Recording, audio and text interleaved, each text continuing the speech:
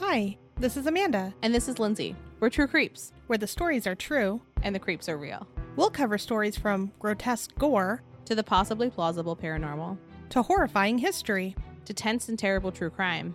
and everything else that goes bump in the night. We want you to join us while we creep. We cover mature topics. Listener discretion is advised.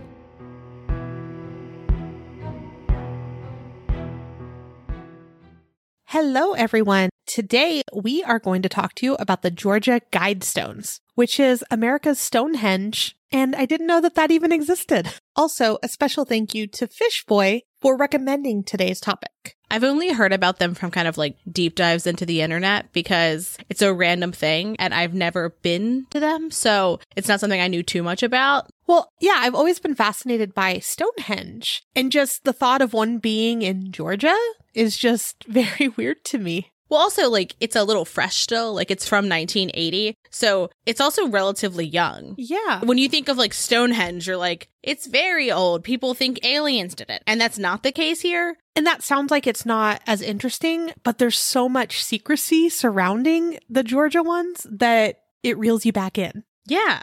And we'll talk about all the things about them, but we're going to finish on the theories, which is always our favorite. Oh, yeah. But before we get into it, So if you've been enjoying our show, we would love if you take a couple minutes and rate and review us on iTunes. It's pretty easy. You could do it from your iPhone, or you can download the iTunes app on your computer if you do not own an iPhone. Otherwise, a Facebook review is awesome too. And if you'll email us the screenshot of your review, we will send you a sticker. Our email address is truecreepspod@gmail.com. And this goes for new reviews or reviews that you've already done prior to this promotion. we're also super excited because we launched our Patreon last weekend and we have 4 different tiers. The secret's finally out. Woo! The tiers are a lot of fun, and they start at only $1. So if you want to support the show, head on over to our Patreon link. It'll be on our website. And our first tier is only $1, and it's called the Mittens tier. So if you've listened to all of our episodes, you'll probably be familiar with what we named our tiers. And Mittens includes access to the Bat Bonfire, which is our Patreon-only Facebook group. We're super excited about that. Yes! We've been looking forward to doing this for a little while now. Yeah, and we can actually, connect with you guys. We can talk about the episodes. We can talk about cases that you're interested in, all kinds of stuff. Yeah. Our second tier is my personal favorite because it was the name that I gave it, the Dump Ghost. So what it includes is access to the Bat Bonfire, and then you also get a sticker when you join. So we tend to send everything out at the end of the month that you join. And it's a special sticker that you only get if you're a Dump Ghost or in a higher tier. And then another cool thing is you also get a sticker every year on your Patreon anniversary. Yeah, and it's not going to be like, oh, you get a True Creep sticker every year. It'll be a sticker that's kind of like show related. And this one we designed with show in mind. It's our design. So I think that's really fun that you can only get these in one place.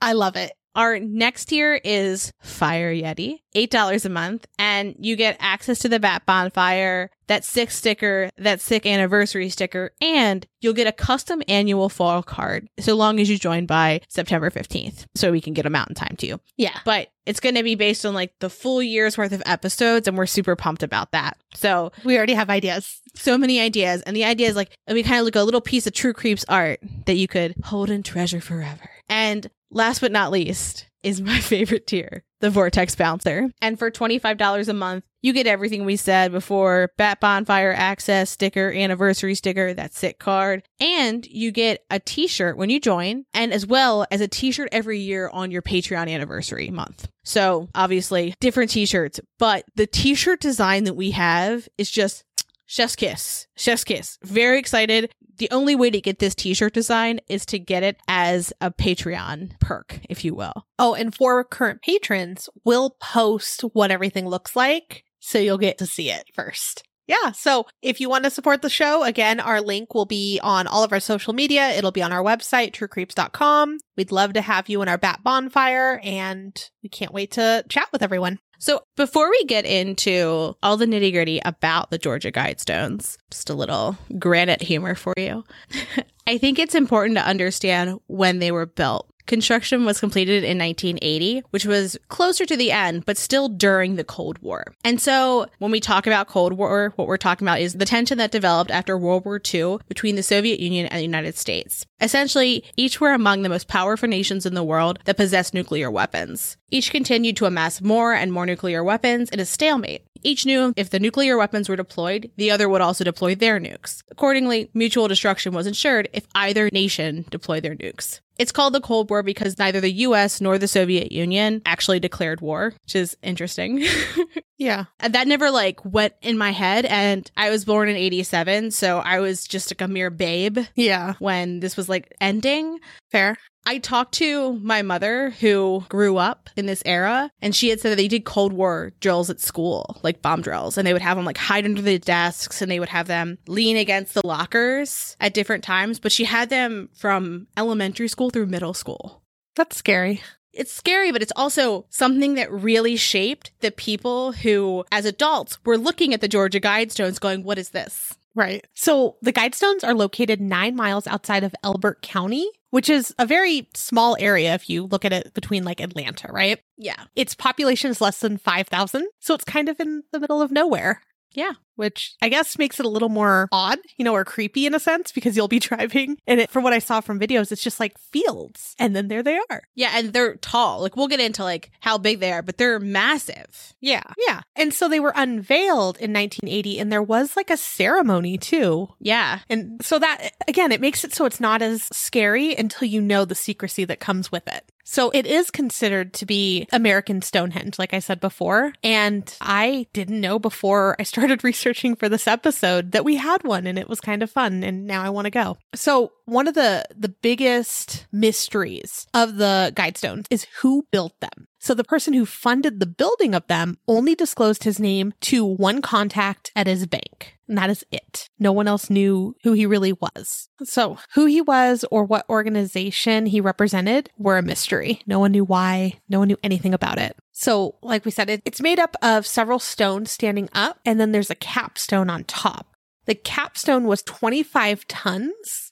So on the top of the capstone, it says, "Let these be guidestones to an age of reason." And the top of the capstone is translated in different ancient languages that include Egyptian, hieroglyphics, classical Greek, Sanskrit, and Babylonian cuneiform. Yeah. Very weird that it would be ancient languages that are no longer really around in the 80s. Well, and it gets a little stranger, too, because there's 4 16 feet tall separate slabs of granite that hold up this 25-ton capstone. Each side, so there's, obviously 2 flat sides, right? Because they're kind of think of a really tall domino. It's kind of how it looks like to me. Yeah. And so on either side, there's 10 precepts written. So there's 8 languages that they're translated into. Mm-hmm. And these are different languages than before. Right. So we have English, Spanish, Swahili, Hindi, Hebrew, Arabic, Chinese, and Russian. And those are the most popular languages today. Yes. Which is smart. Interesting. Yeah. So the precepts are maintain humanity under 500 million in perpetual balance with nature, which we're well over that already. Absolutely. Yeah.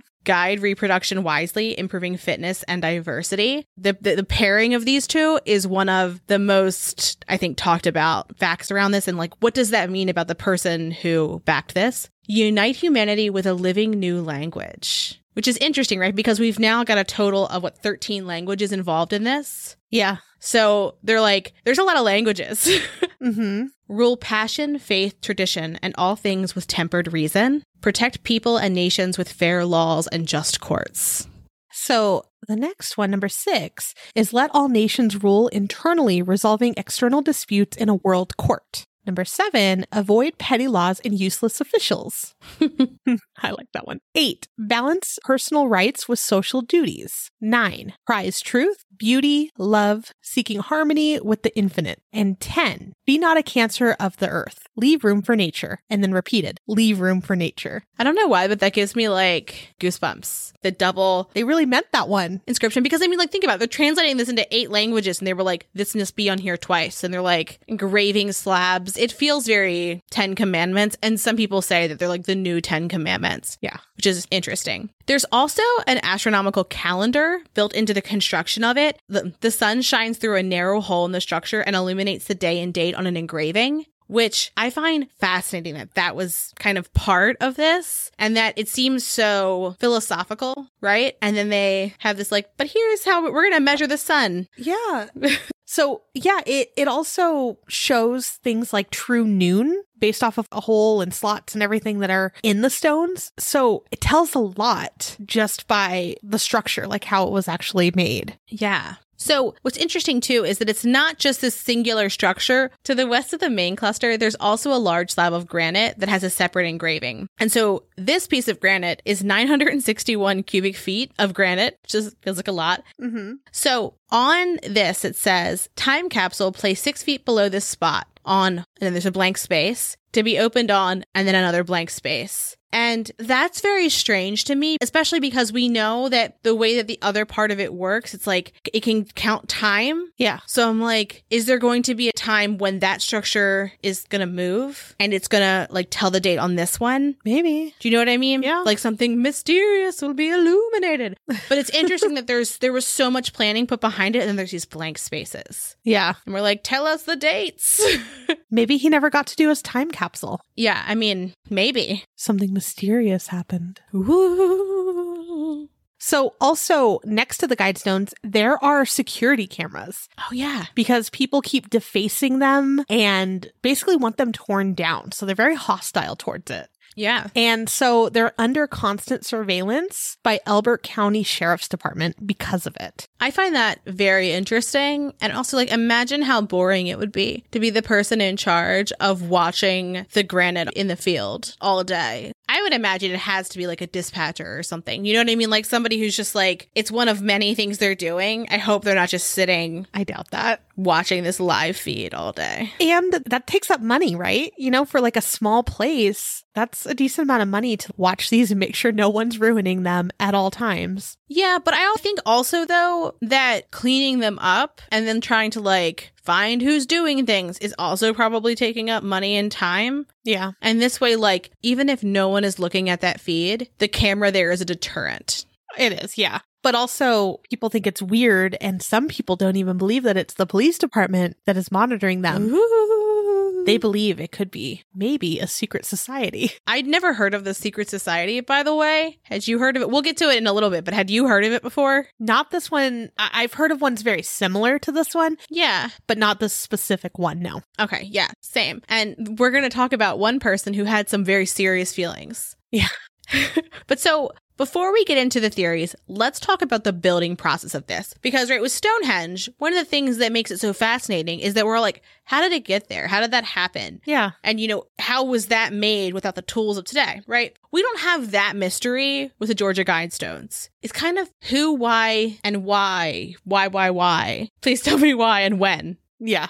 The big exclamation point. So R.C. Christian approached Elbert Granite Finishing Company in June of 1979. And as we go forward, we're just going to say Granite Company because Elberton Granite Finishing Company is just a long name. It's too much. So the way that R.C. was described was he was well dressed, he was 6'4", he had sharp features, he was bald, had glasses, and he had a Midwestern accent. Mm-hmm. Which I thought was very interesting. And he said that he was a representative of a small group that wanted to guide mankind. And they're like, sure, okay, do that. Oh, great. I mean, I would imagine being the person who's like filling out his intake form for like the Granite Company. They're like, you want to do this? Okay, great. Sounds good. And they're like, will you be paying cash? They're like, I would imagine so long as they're like getting paid, they're not like, and why are you doing this? That was an unnecessary disclosure, it feels like. But okay. I feel like when the person gave them number one, though, they're like, and what do you want to do with the excess people?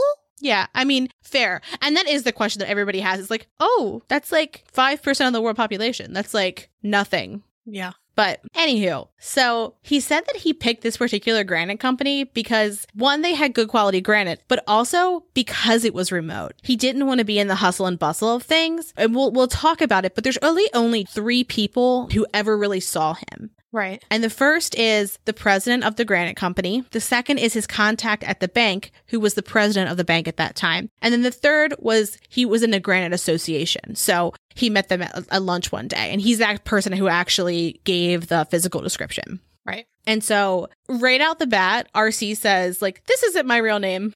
And he's specific that he doesn't want anyone to know who he is and why he's there and who he's there on behalf of, which is interesting considering he's building like a 20-foot structure in the middle of a field that's worth hundreds of thousands of dollars, right? Like people are going to have questions about you. Right. And so per the terms of their contract, all of the plans had to be destroyed once the project was complete. And RC even brought a model of what he wanted them to create in a shoebox that he had created. So all those like slots that Amanda was talking about and the way the sun came through, he had designed that, or, you know, he in the group, but he had brought in this little, like, I imagine like show and tell. He's like, I made this thing in a box. Yeah. Here you go. like I imagine like a little kid being like, my diorama. Here's what I made out of clay today. Do you want to see it? Yeah, he's like, yeah, just like a chill, like wood sculpture. Could you imagine like you go into a room in your house and your husband's like bent over like a tiny wood sculpture that has like the world's tiniest little 10 commandments on it in different languages? Would you be like, what are we doing today? Be like, so how will you be paying today for this nonsense? Yeah, well, I think it was the group who paid, not him. I know, but I'm saying like the person's like, you want to build this? Okay. Like, I'm sure he appeared a little odd. Yeah. And they're just like, why? Yeah, and the president of the Granite Company's name was Joe Fenley Sr. And so he originally kind of thought it was a joke. And then once he realized that the person wasn't joking, I'm going to assume it's because of the model he unveiled. But I just feel like that's the moment when I'd be like, oh, you're not kidding. Like, you're for realsies on this. Yeah. That's when he reached out to Wyatt C. Martin, who's the president of Granite City Bank. So Wyatt Martin worked as RC's proxy. Wyatt was the only person who knew his identity. So there's a documentary titled Etched in Stone, The Georgia Guidestones. And it was produced by the Stuff They Don't Want You to Know podcast, I believe. And I know that Noel Brown, who's one of the hosts on that, he also interviewed many of the people in this extensively. And one of the people he interviewed was Wyatt Martin. And so Wyatt had told him that the reason that Christian chose that name was because he was Christian. And then he also said that Wyatt had promised him that he was never going to divulge who he was, and he didn't intend to. So he was like, I'm not going to tell you who he is. Right. He was supposed to take it to his grave. Yeah. And he also said he had papers that would have said who it was. Mm-hmm. But when they first talked, he was like, I'm going to need to know a little bit more about you if you want to work together. He's like, I can't just put a fake name into the bank system Right. knowingly without knowing who you are, who the organization is, and like basically knowing that he's a legitimate person, right? And not just like a criminal.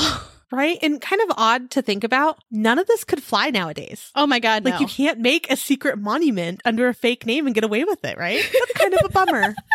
No, what about the monoliths? Oh, yeah. Those that were found in the random, like, desert areas. Yeah, and the ones that people have photoshopped into places that are public. But now they're gone. Yeah. How'd that happen? So I guess itty bitty ones, but I'm saying like a big, crazy, expensive structure. I actually think it would be more possible today than it was then. You think? Oh, for sure. Working with a bank under fake names and everything? No, because you wouldn't even need to work with a bank. You'd go directly to the company and be like, this is what I want to do. Put everybody in non-disclosure agreements. Like, you'd lawyer up real quick. You'd be able to do it anonymously more easily because you could have attorneys who are reaching out on your behalf. I feel like people that want to know would somehow get it, though. You know, like people would hack something and go all crazy and get this information. But also keep in mind, right? Like, it's a weird correlation, but follow me here. Texas killing fields. No one goes to these places off of I-45 in Texas, right? Like, that's why they can be dumping grounds. Just put it in a place where nobody goes, and eventually someone's going to stumble upon it and no one's going to know how long it's been there. I guess, but you would have to, there's so many more rules. One, you'd have to buy the land, right? Mm-hmm. Then you'd have to like consistently pay the taxes on the land and do all of that under this fake name that no one's allowed to see. But a lot of that stuff is now,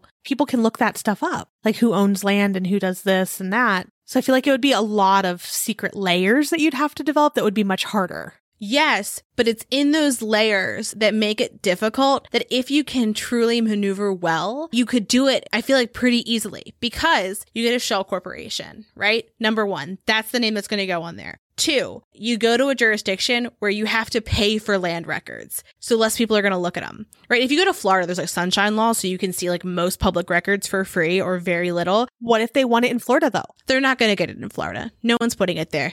See, it's harder now. If he wanted it in Florida, I'm sure he could have done it. Well, I mean, maybe he could have. Like, say Elon Musk is like, you know what? In the middle of insert rural area of America, I'm going to put this thing and no one's going to notice. Who's going to notice? We are. We're just going to start scouring Google Maps. Yeah. And that's a thing, actually. There's groups of people that scour Google Maps to find dead bodies and other weird things and weird monuments. Yeah. No, for sure.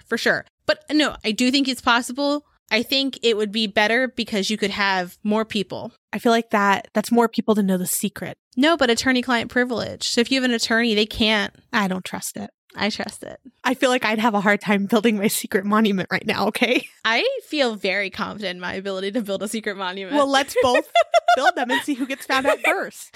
Okay.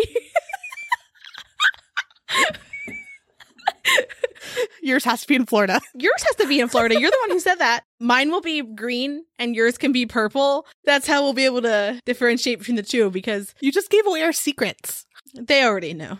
They're going to start looking like for like shell corporations that are called like green.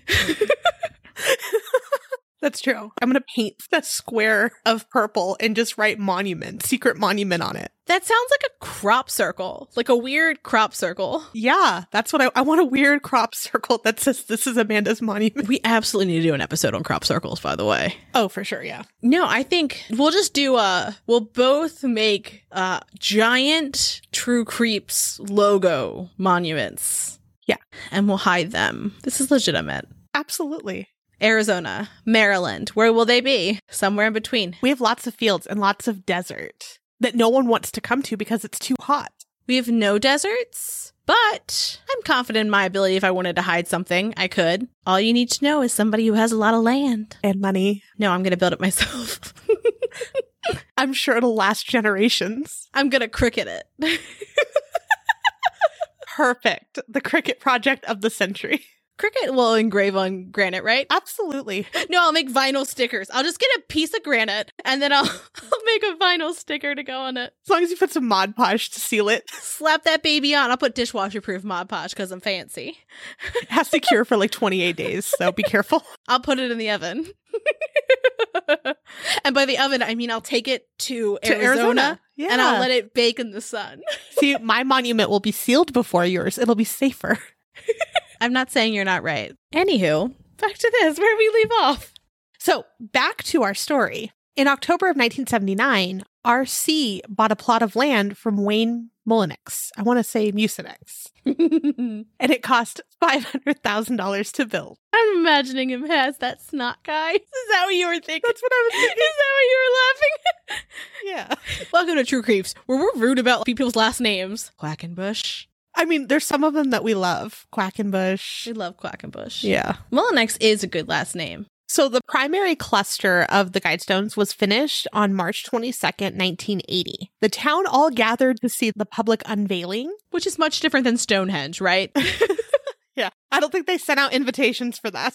I mean, maybe they did, but it wasn't anybody who passed the story down. No. Yeah, so it was a very big deal. Local officials spoke, and there was an invocation by one of the local pastors. A U.S. Congressman, Doug Bernard Jr., was even there, which that feels like a big deal to me. And so once everything was finished, RCC left $50,000 in a local bank account and told folks he would never be back. And he wasn't. Which is very weird. I'm going to leave this money with you. Goodbye forever. So, and interestingly, the Georgia Guidestones were gifted to Elbert County in 1979. As they were being built then. Yeah. So once they were like well on their way, I believe. Interesting. And they were like, thanks. Cool, man. We really wanted one. This is what I've been hoping for. I didn't put it on my Amazon wish list, but you know me well enough to know what I wanted. Mm-hmm. And it was this. It was this. So RCC told Wyatt that these Guidestones were meant to be a rallying post or guide for a new society that emerges through the ashes of an old one. That doesn't sound scary, right? That sounds normal and fair and not terrifying. Right? And Wyatt's like, okay, thank you. I'll tell you what my theory is once we've gone through the others, but like strange. Very, very strange and very specific. Right. So in the documentary that I mentioned before, Wyatt gave Noel some of like the letters and artifacts from his relationship with RC, but he didn't give him anything that would have gave him any type of hint or clue to who RC was. but he did then burn everything that had any mention of RC. Could you imagine? And he has like a wife and family. His wife has to know, right? I mean, you would think. She knows for sure. I would not allow it. I could not allow it. Him knowing and me not knowing. Oh my God. That would be all we talked about. I'd be like, do you want to drink profusely and tell me secrets? Tell me who he was. Yeah, I would need to know. And also, like, when I said secrets, it was painful. I'd be like, do you want to drink a lot and then tell me your secrets? Because I need to know who this is. It would haunt me. I wouldn't be able to get over it. Yeah. I mean, or I don't know if anyone really cared because they didn't think it was a big deal. Like, it was just kind of a weird thing. It's just weird. Yeah, it is odd. And so there was many theories, and we'll get to them in a moment. But there were letters from RC to Wyatt after things had been built when people were fussing about it. And just here are some quotes from them, because a lot of people thought there was like Satanism or that a particular religion had something to do with it. And so this is what RC said. The sponsors of the project do not believe in demonology or astrology or Satanism. And then, so these are 3 separate quotes, but the monument attempts to appeal to the good in human beings of all faiths. And that's why they didn't have one religion, because they didn't want one religion to be like, this is ours, and then everyone else ignore it, right? Right. And so they said, we specifically disavow any connection with the so-called cults and superstitions which are being professed by the people who claim a relationship to ancient religions. We discourage the use of the monument site for cult purposes of any kind. We ask the people of the county to protect the site from abuse so that our brief appeal to reason may be carried to our fellow human beings of all philosophies in a united effort to deal with the problems of the world through the applications of reason. Which feels a little condescending, like a little bit. Right? Like a little bit, like, just let us tell you what's good for you. Well, I feel like he was just trying to not tarnish what he wanted it to be and have anyone like think of it negatively. Yeah. No, I got you. So even though he said this, there are some theories that, of course, it is the 10 Commandments to the Antichrist, even though he's specifically like, it's not a cult. It's not about one certain religion. It's not about this. But absolutely, it's the 10 Commandments to the Antichrist. I also like, this feels like relatively reasonable. If a seemingly relatively reasonable set of, like, think about these things is the Antichrist, that is a very low bar for the Antichrist. I would assume the Antichrist would be like, and you drink blood on Sundays, but it must be from babies. Like, that's what I would imagine it would be.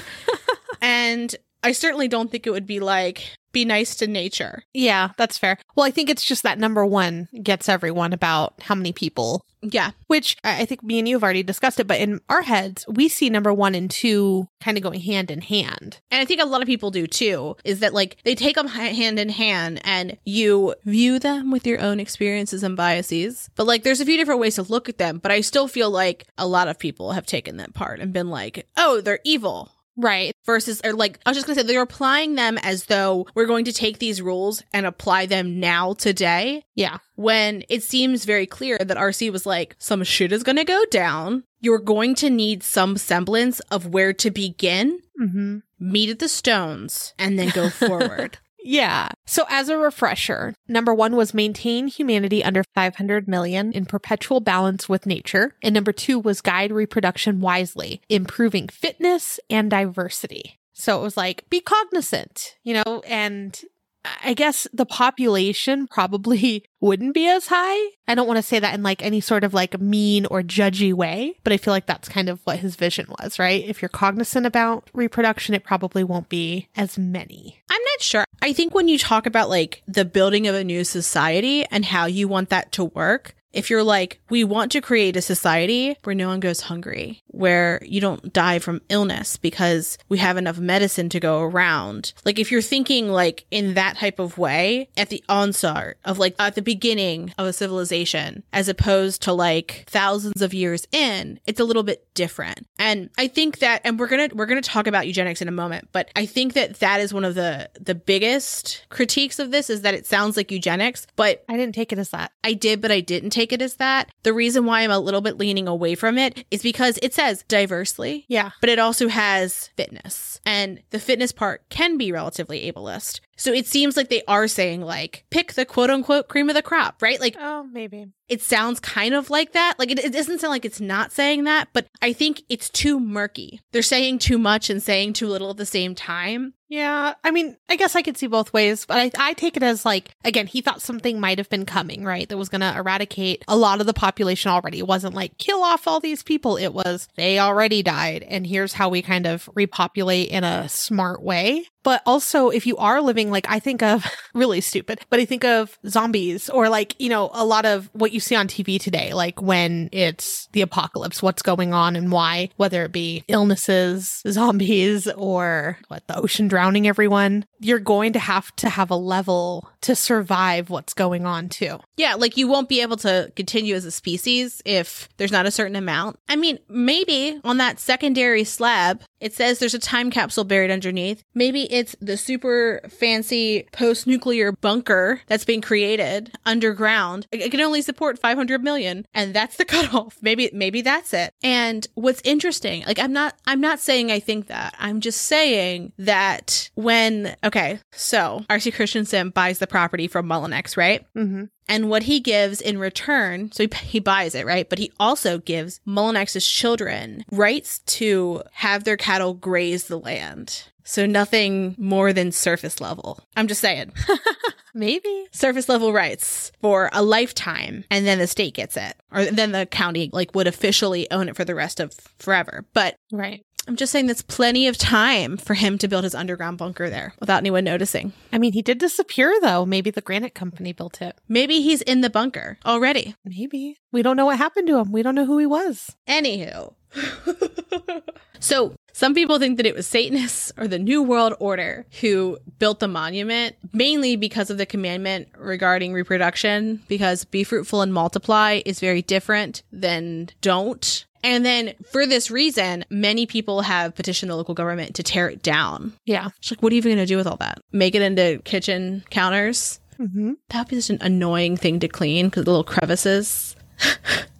So there's a local pastor named Scott Mize, and he's the pastor of the Baptist Church of Elberton. I think it's Elbert County, and Elberton is in it. And he said that he had been to the monument when there were candles that had been left lit, and that people have performed animal sacrifices, and there were other satanic worship behaviors that were happening there. Alternatively, some people in the granite industry saw it as like a publicity stunt for granite. Like, look what we can do. We can make a Stonehenge. And I'm like, what a weird publicity stunt, but okay. Well, I've seen that, and I found not just like a publicity stunt for granite, but also to get tourists to their area to spend more money in general. I mean, that would work, but it's a very expensive ask. Did we say how much it was? If we didn't, it cost $500,000 to build. Which is a lot. It's a lot. It's a lot now. It's a lot then. Yeah, for sure. But generally, I feel like the religious people of that area are skeptical because of the secrecy. Yeah.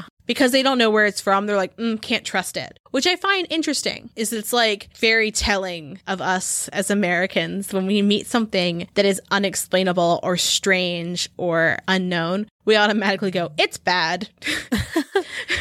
Has something to do with the devil, for sure. Yeah. At least they didn't shun it and like outlaw it, right? Yeah. Like some other things. Yeah. Dancing and Footloose. Sorry. Here's the beginning of the secret society. So the secret society that we had mentioned is the Rosicrucians. And Christian Rosenkreuz is said to be the founder of the secret society in Germany in the early 15th century. Some think that he lived. Some people don't even think that he was a person and that it's all made up. Wow. So to the members of the society, Rosenkreuz was a doctor who spent a lifetime gathering, quote unquote, sacred knowledge. And the society was formed in order to pass on the learnings so that it did not die with him, which, okay. I see it a little bit. So at first, all of the members were doctors. Which I think's very interesting, by the way, a secret society where everyone is a doctor. Yeah. And you think of doctors as well educated and helpful and good for the most part. I mean, I know we've talked about weird, crazy doctors, but I have my own feelings on the medical and like the medical professionals of America and their like biases. But I think that we expect that doctors will be ethical and moral and reason-based rather than faith-based. Like that's how we hold them up to be. Whether or not that's actually what we get, it's kind of like the ought, if you will. Mm-hmm. Fair. So there was an oath to heal the sick without payment, to maintain secrecy of the fellowship, and to essentially find a replacement for when he passed away. And the sacred knowledge was as follows. Include elements of alchemy, psychic manipulation. Okay. And also, if in case you didn't know what alchemy is, it's basically like the idea that you can convert things into other things. Right? Specifically metals. Typically it was normally gold, and it had to do with like finding a universal elixir is how the Oxford Languages describes it. But I think of a weird sorcery like witch thing for some reason. I know that's not right. I think of a game I had where you would take one thing and you would drag it on top of another one, and then it would become a new thing. And the whole point of the game was to do that enough so you found everything. I feel like that's what they were doing. That's exactly what it is. The game knew. Mm-hmm. So, per the Merriam-Webster Dictionary, alchemy is a medieval chemical science and speculative philosophy aiming to achieve transmutation of the base metals into gold, the discovery of a universal cure for disease, and the discovery of a means of indefinitely prolonging life. It's a lot wrapped into one thing. Yeah. And it sounds very woo-woo, but that was like a serious science at one point. Mm-hmm. And let's just take a moment about psychic manipulation. What did they want to do? I don't know. I believe from a couple of the documentaries, they wanted to be able to move things with their minds and control others' minds, is what's been said. I mean, yeah. There's also like one of the most popular conspiracy theories of the US. We're going to talk about them in a minute, but one of the gentlemen who has some very strong beliefs about Rosicrucians also has some theories about their involvement in other big conspiracies. Various things, yeah. His website, it was something. It was something that you should view. Something you should view and read. Yeah. Yeah. And sit with. For a few minutes. So modern Rosicrucians are believed to have the ability to tap the ultimate power of the human mind, which I think we've brought that up in other episodes. We don't know what our minds are capable of, and maybe these people figured it out. We watched Brad Meltzer's show on the Georgia Guidestones, and they talked about going to a university to talk about the power of moving things with your mind. Yeah, and it was interesting how they put on like the cap, and they had to inject it with something. Yeah. So that the brainwaves could work. Yeah. It was an interesting watch. I did find that fascinating that like someone could theoretically like make that happen, I guess. I don't know. So I know this science is used in various different ways already for people who like can't move limbs. So it's just interesting that someone that can put on that, I don't want to call it a helmet, but like thinking cap, headpiece, thinking cap, and be able to move a robot. Yeah. Very weird. For sure. But cool. Some people believe the group has evolved and now they seek to protect and guide humanity away from its own destruction, which, I mean, we need that. I mean, they're not wrong. Yeah. Some accuse them of being evil, which everything's evil. Everyone accuses every single thing of being evil. Yeah. Offshoots of the group are everywhere, though.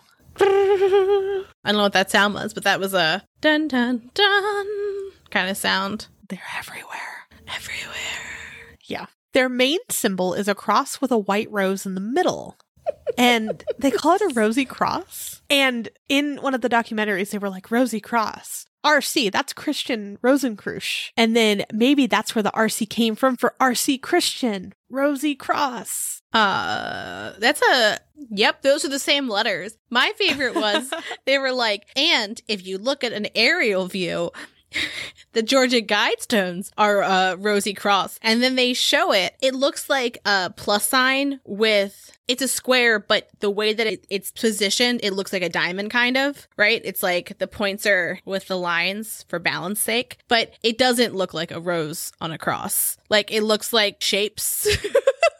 Yeah, I think it's just because when the rose in the middle would like be thicker, and so there's a thicker piece in the middle, so that means it's a rosy cross. It made no sense. They were Dubious. That was a big stretch for that. Yeah. But I can see possibly R.C. Christian, if he indeed was part of the Rosicrucians, then, I mean, that name kind of goes with it a little. Yeah, I mean, it doesn't seem as though the idea of it having to do with the Rosicrucians doesn't seem far-fetched. It's what people think the Rosicrucians are doing now that seems far-fetched to me. Yeah, agreed. Okay, so moving along. Amanda, will you tell me who Van Smith is?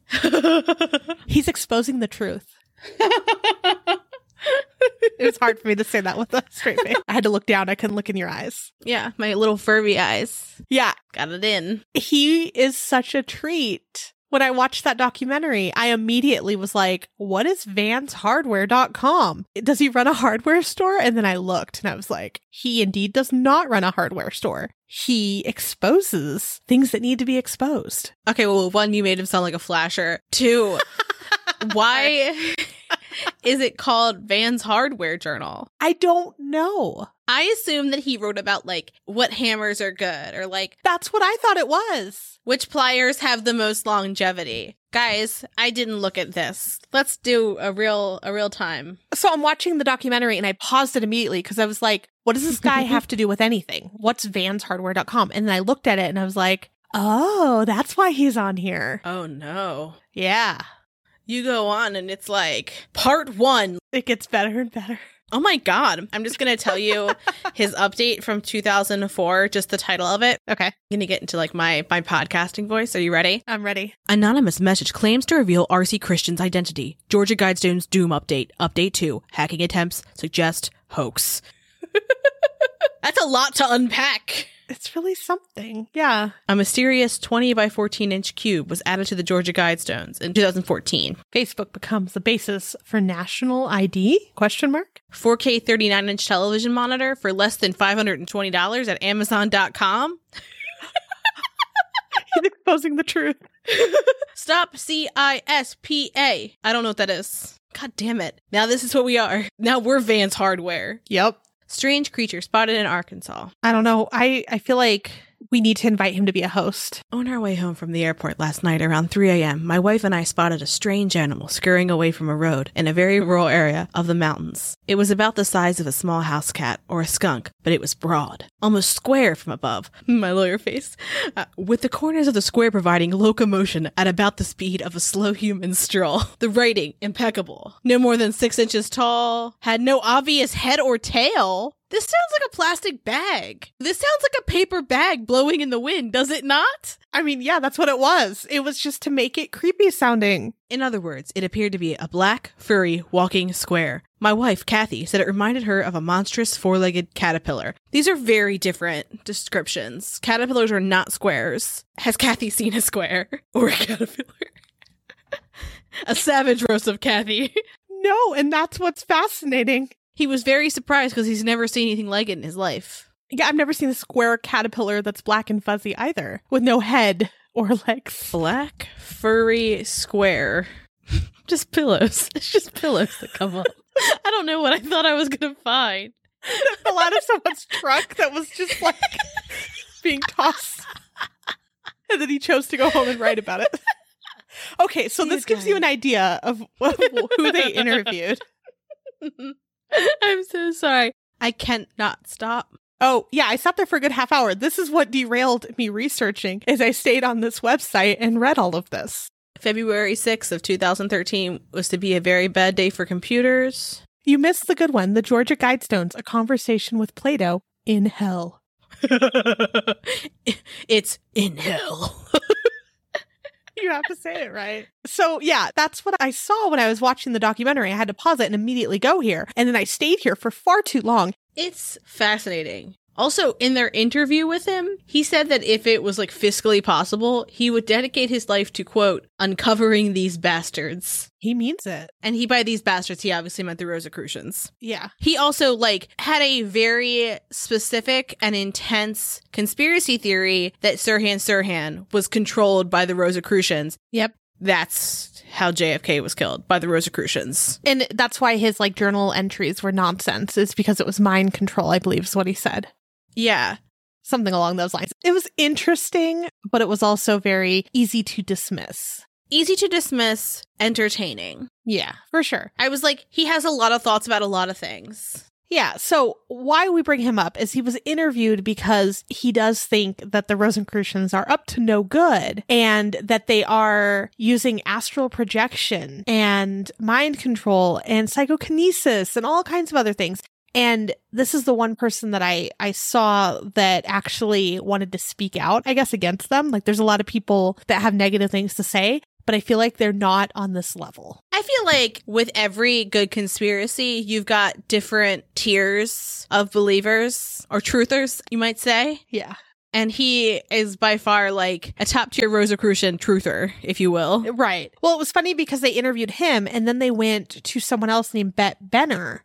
And she said basically whoever says that they're Rosicrucian is not, because what you're supposed to say is you are a student of Rosicrucianism. Which I found fascinating, by the way. She was very interesting. But it was just funny because it was polar opposites. You have this guy talking about how they like want to destroy the planet and destroy the world and they're so evil. And then her, and she just seems so innocent and non-threatening. Chill and level-headed and like, I just want to do good in the world. Like, she did not seem like she had some ulterior motive. Right, right. And then they go to Jay Weidner, who was basically a researcher. And he says, no, they don't want to murder everyone. And the Guidestones were built to set forth some rules so that the people who survive what's coming, a catastrophe, they can remake the world in a better way. And then here's where it got a little weird. But the thing is, this documentary was made before 2012. So he said every 13,000 years, the sun shoots gigantic solar flares at the Earth.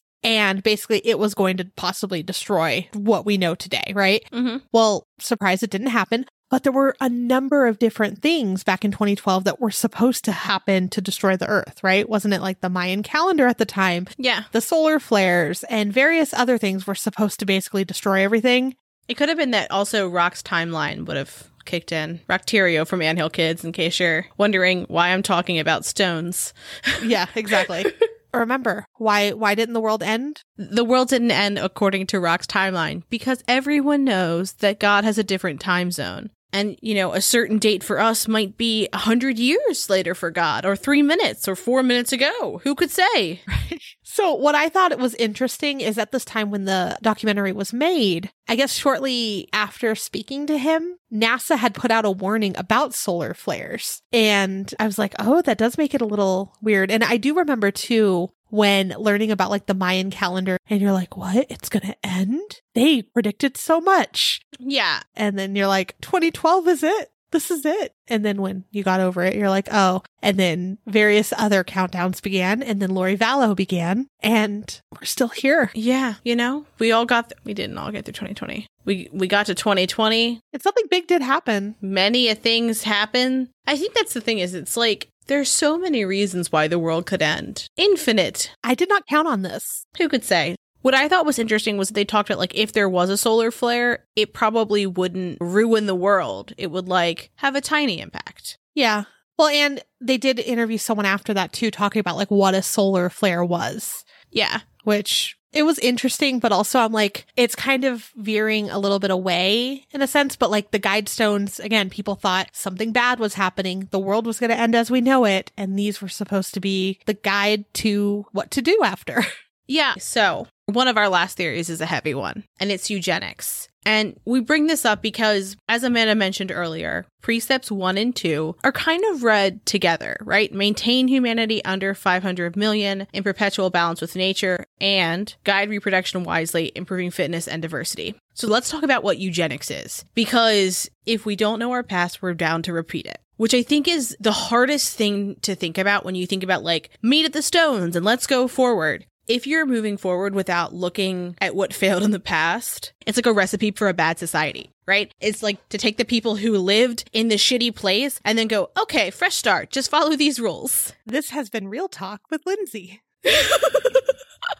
Oh, it's going to get so much more realer. So, some people think that RCC was a eugenicist named Robert C. Cook, and he published Human Fertility in the Modern Dilemma. And, the name kind of sounds similar, right? Like it kind of goes. And so let's talk about what eugenics is. Eugenics is the practice and advocacy of selective breeding of human populations to maintain or eliminate particular traits. In practice, the groups that are in power dictate what genetic traits are or are not favorable, or which people broadly have good or bad genetic traits. Eugenics is often attributed to Hitler because he did practice eugenics, and then he escalated eugenics to genocide, as most of us know. And so, in Mein Kampf, published in 1934, Hitler talks about eugenics, but he talks about American eugenics. Let's just let that sink in for a moment, that America was the inspiration for where he started. Yeah, that's weird to think about. It's weird to think about. It makes me queasy to think about, right? Because we try to whitewash everything and make it seem like, oh, we always do things we try to do best and we try to do good, but we don't. And I don't know. I have very strong opinions. But so let's talk about eugenics in America. In American states, they were outlawing marriage if a person had traits that were not considered desirable, and they were performing involuntary sterilizations, which meant that they were making it biologically impossible for a person to procreate. Right. And so they were doing it on people with a certain trait or groups of minorities. In 1896, Connecticut outlawed people who had been diagnosed with epilepsy from getting married, which is like, I feel like epilepsy is relatively common now. In 1910, the Eugenics Records Office was formed. That's crazy, right? And I had never heard of that. And I was like, well, what's that? Me either. And well, first off, it was around for 30 years. And then it tracked families and their genetic traits to see like who had which quote unquote undesirable traits. Typically, immigrants, minorities, or the poor were the people who were considered unfit to procreate, which is absolutely disgusting. Yeah, absolutely. And also, they said that negative traits were caused by just inherently inferior genes and not social norms or, systemic racism. And so in 1927, in Buck versus Bell, the U.S. Supreme Court said that it was not a violation of the U.S. Constitution to perform involuntary sterilizations on people who were handicapped. What? Yeah. Like, we're talking, it's weird to say, but a little bit less than 100 years ago. Right. That's not that long ago. That's not distant history. That's your great grandma, depending on how old you are. That's scary. Disgusting. Yeah. So by 1931, 29 states had enacted laws regarding sterilization. That's a lot. Insane. It's a majority. Like that was the majority thought. So in 1942, the decision in Buck versus Bell was overturned, thankfully, right? And eugenics' tie to Hitler made people kind of go, And so after World War II, it lost popularity and momentum, but not the sterilization part of it. So from 1970 to 1976, under the Family Planning Services and Population Research Act of 1970, at least 25% of Native American women who were childbearing ages were sterilized by their physicians. That's horrific. That is horrific on a level that I can't even explain. Mm-hmm. It's like preemptive genocide, it feels like. Yeah. And what's worse is people would go in for something like an appendectomy and they would be sterilized while they were under and did not give consent, didn't even know it was going to happen. Goodness, right? Like, and so when you take this terrible practice, mindset, thought, and you say like, oh, the Georgia Guidestones, they're advocating for eugenics. I can 100% see how people are saying that they're evil, but I personally, like, I don't think that that's what they're saying. Right. And I don't think it was Robert C. Cook either. I don't think it was Robert C. Cook. So guide reproduction wisely, improving fitness and diversity. The first part of that sounds a little bit like eugenics, right? Improving fitness. And I mean, I think of it as like survival of the fittest. Right. Like that's how you match it with like that part of it to me sounds like eugenics in an evening gown. Like it's dressed up to sound not terrible. You know what I mean? Where they're like, make sure you pick the cream of the crop. But what does it mean to be the cream of the crop? Because we're differently abled and we all have different strengths and things that make us important and vital to society. And if you take one type of person and say like, this is what it means to be great, you're not going to have a good society. Like, it's just not going to work. Exactly. And it says like, and diversity. And I wonder if that was like 1980s, like, let's be politically correct. I said I didn't think it is eugenics, but then I started talking and now I think it's eugenics. I do, because I think that like when you're saying the line improving fitness, that gets you. that gets me because I feel like it's saying it but not saying it. It could be. So it's between the lines, if you will. I hope it's not that. I hope it's not that too. Because I want to think that it's not the worst thing ever. I mean, if we're looking at it as like, there's a certain author that I no longer like because of her views on trans people. I wonder who it could be. And there's some people who are like, but the source material is ours now. And I'm like, but she still makes money on it if you buy licensed products. But in this situation, it's possible to take this and look at it and go, is this a good start to the Phoenix-like society that will rise 90 miles outside of Atlanta, 9 miles outside of Elbert County? Is it a good start to maintain humanity, unite people? Like there's pieces. There's pieces of it are good. Yeah. Like unite humanity with a living new language. Sounds good. I can also see it through the lens of like where people say English is the national language for America and we have no national American language. That was my worry on that one. Yeah, I was like, that sounds a lot like if you live here, you better speak the language. Like that's what that sounds like to me. Right. It sounds like an intellectual's version of some problematic phrases. You know what I mean? Mm-hmm. But while I don't think that the Guidestones were created by like a famous eugenicist, I do think that the phrasing comes off like eugenics. So I think there's like a difference there, right? Is that like who wrote it and the intention and reading it in 2021's lens. Mm-hmm. Well, that kind of sucks if that was not the intention in any way. It just aged bad. Yeah. Yeah. Like so many things do from the 80s. Mm-hmm. Or the 70s, a little bit of both.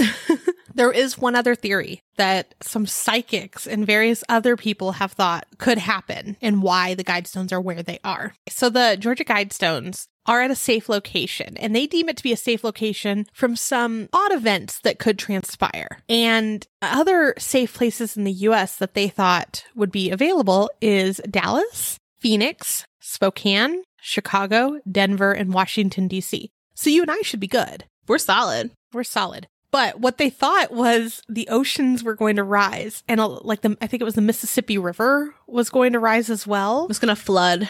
And it was going to get rid of a lot of pieces of states and or some entire states. Yeah. And these would be the safe areas to be in. This just sounds like global warming to me, by the way.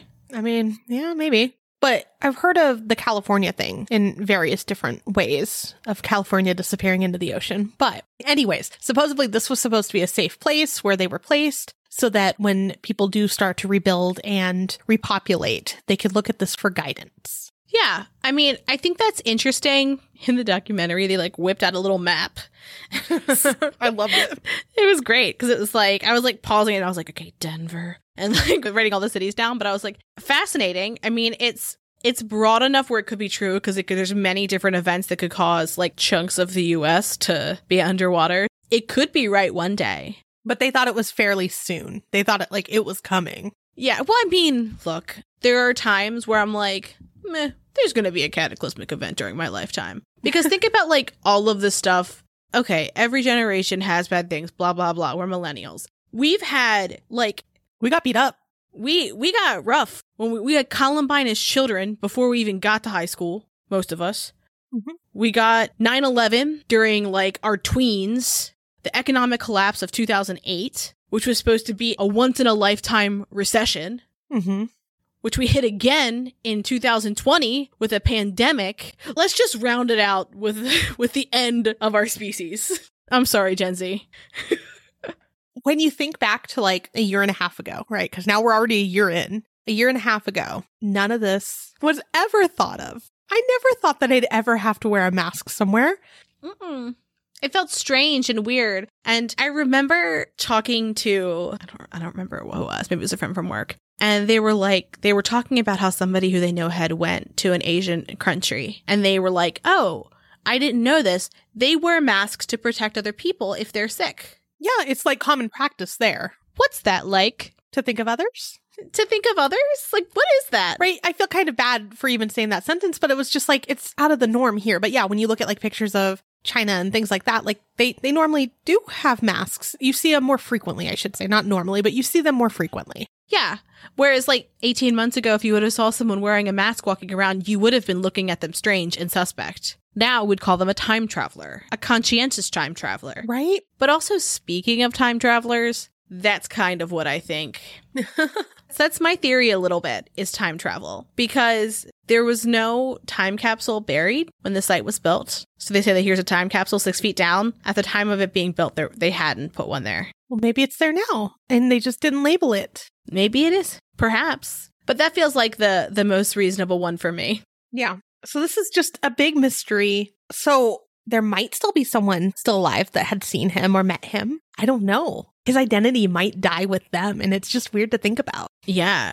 Well, or his wife. You know, he had to have told her. I also saw, like, one of the things that I felt like kept coming up was that RC, he didn't hide his identity for any, like, nefarious or exciting reason. It was simply that he wanted people to look at them. And he knew that if he took himself out of the equation, that mystery would draw intrigue and that people would want to look at it and they would talk about it and they would discuss them. Because there is that, like, what is this? That's true. And we're doing it today. We're doing it today. Amanda, who do you think is behind the Georgia Guidestones? So I want to give it the benefit of the doubt and say it wasn't something horrible and terrible and wanting to, like, cleanse a race, right?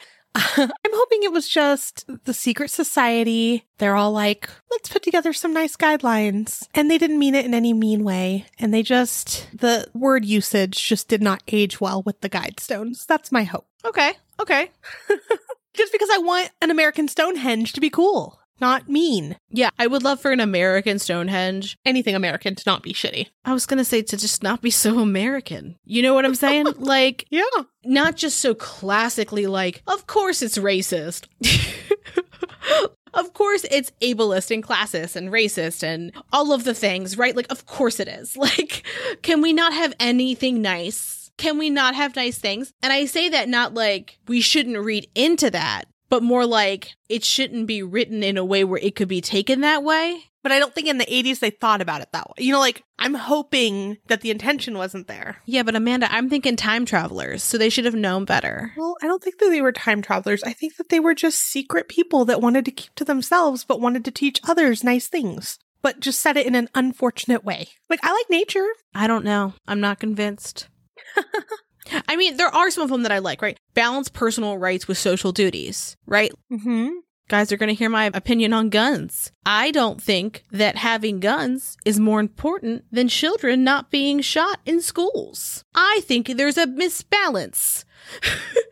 Yeah, I 1,000% agree with that. And I think some of these say some good things too, like avoid petty laws and useless officials. Think of that in today's world, like how helpful that could be. For sure. Price truth, beauty, love, seeking harmony with the infinite. What a beautiful statement. Just put that up there, take away the rest. I'm good to go. Just cross them out. Yeah. Just with the cricket. Yeah, with the cricket, of course. As we know, it can engrave granite. Do not come at me when you break your cricket because you tried to use it on your granite countertop. They're like holding it up. No, they're sticking it to an extra sticky mat. It's a very firm grip. Oh, craft humor. It's very niche, but here we are. Yeah, I mean, there's some of them that I think are beautiful. I love 10. 10, like, great. 10 out of 10. No pun intended. 10 is my favorite. And that's be not a cancer on the earth. Leave room for nature. Leave room for nature. That double. You should leave room for nature. Yes. But ironically, they did go into the middle of an empty field and do this. And they left room for nature. And you know what? The air quality is probably great. It is. It probably is. As it is in the bunker underneath the secondary slab. We would love to hear what you think. Good, bad, or very intense. I would like to know your opinions, as would Amanda. Because I think a lot of times we get to a little bit of a consensus on this one, and I don't think we did. I think we're a little bit... I'm jaded by the eugenics of it all. Like... Again, I'm just hoping that we didn't do something shitty. Yeah, what a hope. And with that, we'll see you next week. Have a good weekend. Bye. My whistle must be wet for Van Smith. Thanks for listening. For more information on our sources, please visit our website, truecreeps.com. If you'd like to follow us on social media, you can follow us on Instagram at TrueCreepsPod, on Facebook at facebook.com/truecreepspod and on Twitter at truecreeps. We'd love for you to keep creeping with us. So if you like this episode, please subscribe, rate, review, and share the show with your fellow creeps.